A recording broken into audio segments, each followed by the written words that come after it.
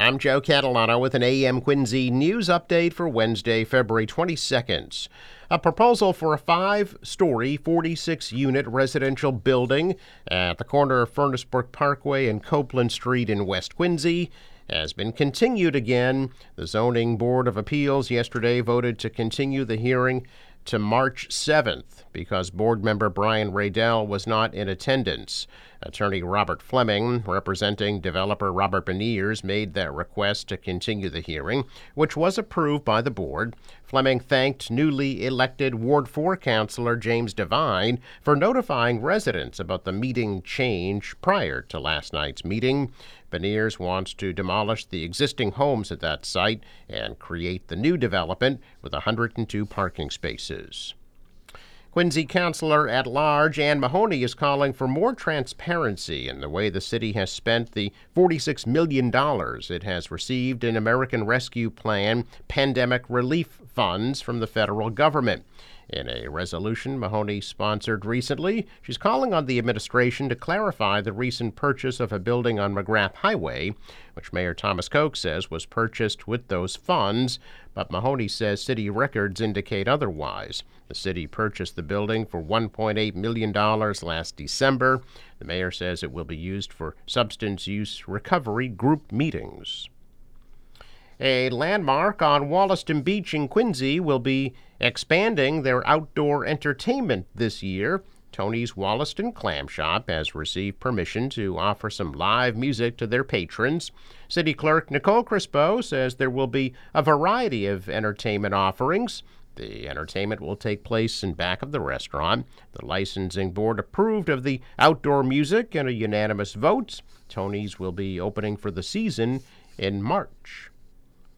The mild winter is giving Quincy DPW crews a head start on spring projects. City Council President Noel DeBona says Quincy DPW Commissioner Al Grazioso is taking full advantage of the snowless weather so far to get to work on roads and sidewalks.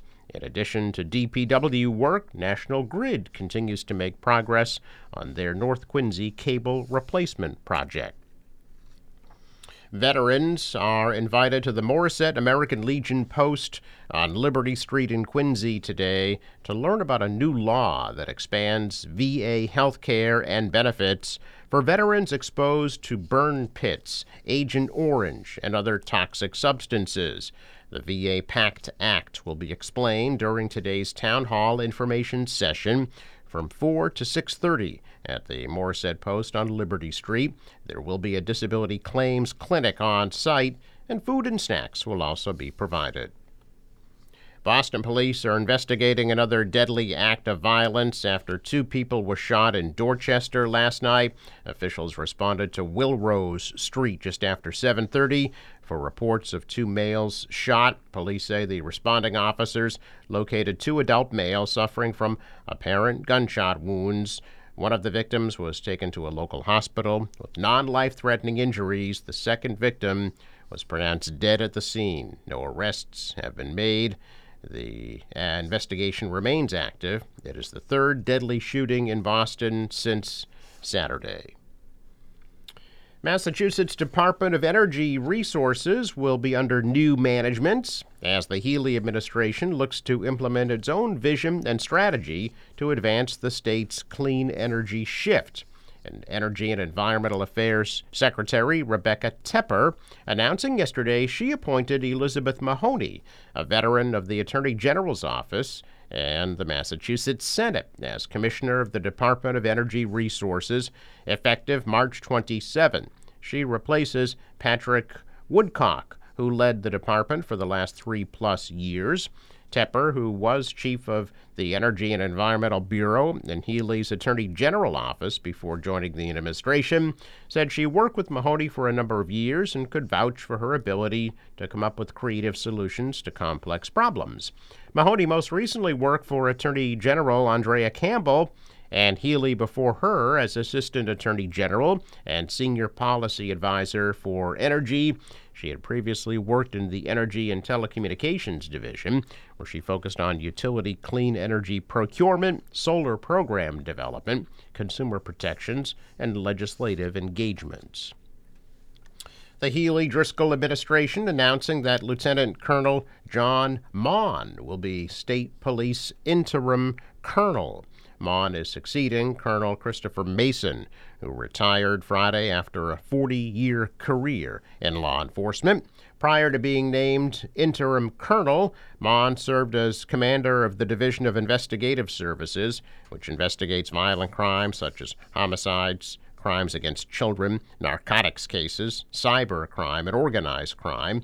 The Division of Investigative Services launched several new trainings during Maughan's leadership, which were designed to enhance investigations, increase accountability, and help advance neighborhood safety.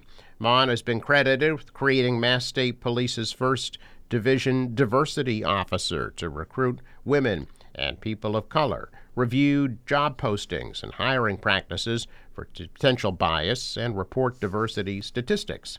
He first joined the state police in 1993 after serving as a U.S. Marine during the Gulf War and in Kuwait, 6 years as a Harwich police officer.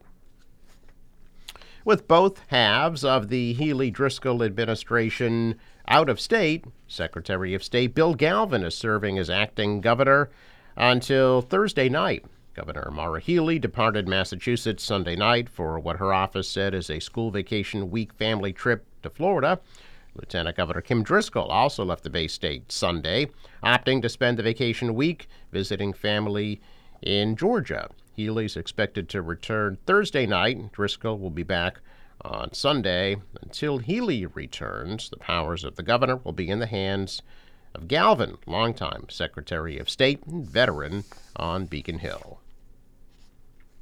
Following a report last week on a mailbox phishing scheme in Watertown, several people have said the same thing have happened to them. Thieves have been phishing mail out of U.S. post office boxes and searching for checks.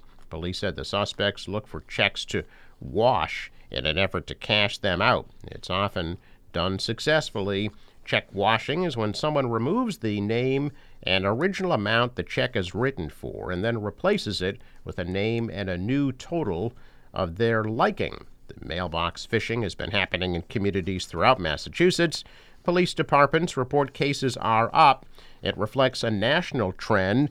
The U.S. Department of Treasury reports check fraud was up 84% from 2021 to 2022. Police recommend you keep an eye on your checking accounts. If money is taken out of the account, you have hours, not days, for any chance of getting it back.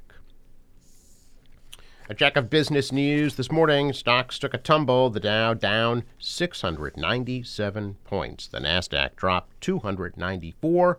The S&P lost 81. Asian shares declined after stocks tumbled on Wall Street as worries persist about higher interest rates and their tightening squeeze on the global economy. Dollar was flat. The euro rose. Oil, $76 a barrel. The National Weather Service forecast for today: increasing cloudiness at a high 45 degrees.